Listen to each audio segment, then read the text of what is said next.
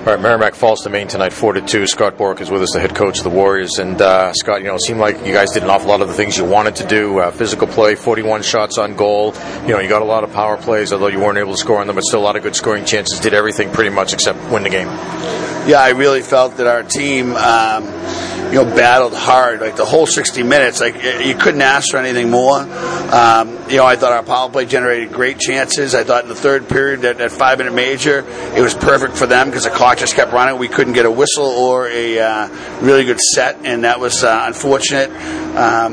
We needed to be better in that situation, but our effort was really, really good tonight, and I've said this before, there's no such thing as moral victories, and I really feel bad for our guys. I thought that our effort and our physicality and our desire tonight really came out, and I was really pleased, and I was proud of our effort. You're saying that, I think, because apparently you guys needed to win tonight to be able to stay alive in the playoff chase. I mean, sounds like that's something you guys were well aware of. Yeah, I mean, I'm sure the players were. We never discussed it, but I was aware of it, and I felt that if we had got 4 points this weekend, that we would have been in a decent place because we would have gained momentum and, tough games down the stretch, but I felt good about that. And then when we only got the one last night, I knew tonight was a must. Obviously it was a must, and I think our players knew it. We never discussed it, but I think they knew it. I think they rose to that challenge, and we just obviously couldn't put the puck in. Maybe one of the keys was you weren't able to get that two-goal lead. You had the lead twice in the game, weren't ever able to get it to 2, though.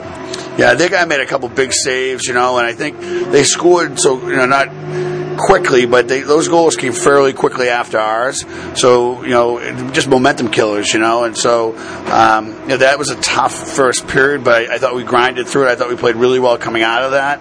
I just felt that we needed that second one, and if we'd gotten that, the game might have been different, but hey, Maine plays really, really hard, and I think that they brought that out of us this weekend, which was really good, for us, and I wish it was November, but it's not, and we just have to go, now play the spoiler.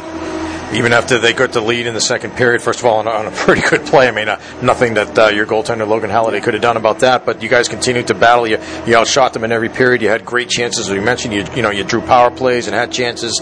I guess like I said, you never like to be happy with not winning a game, but you had to be happy with the effort you guys gave. Well, I told our guys I'm really disappointed in the result for them.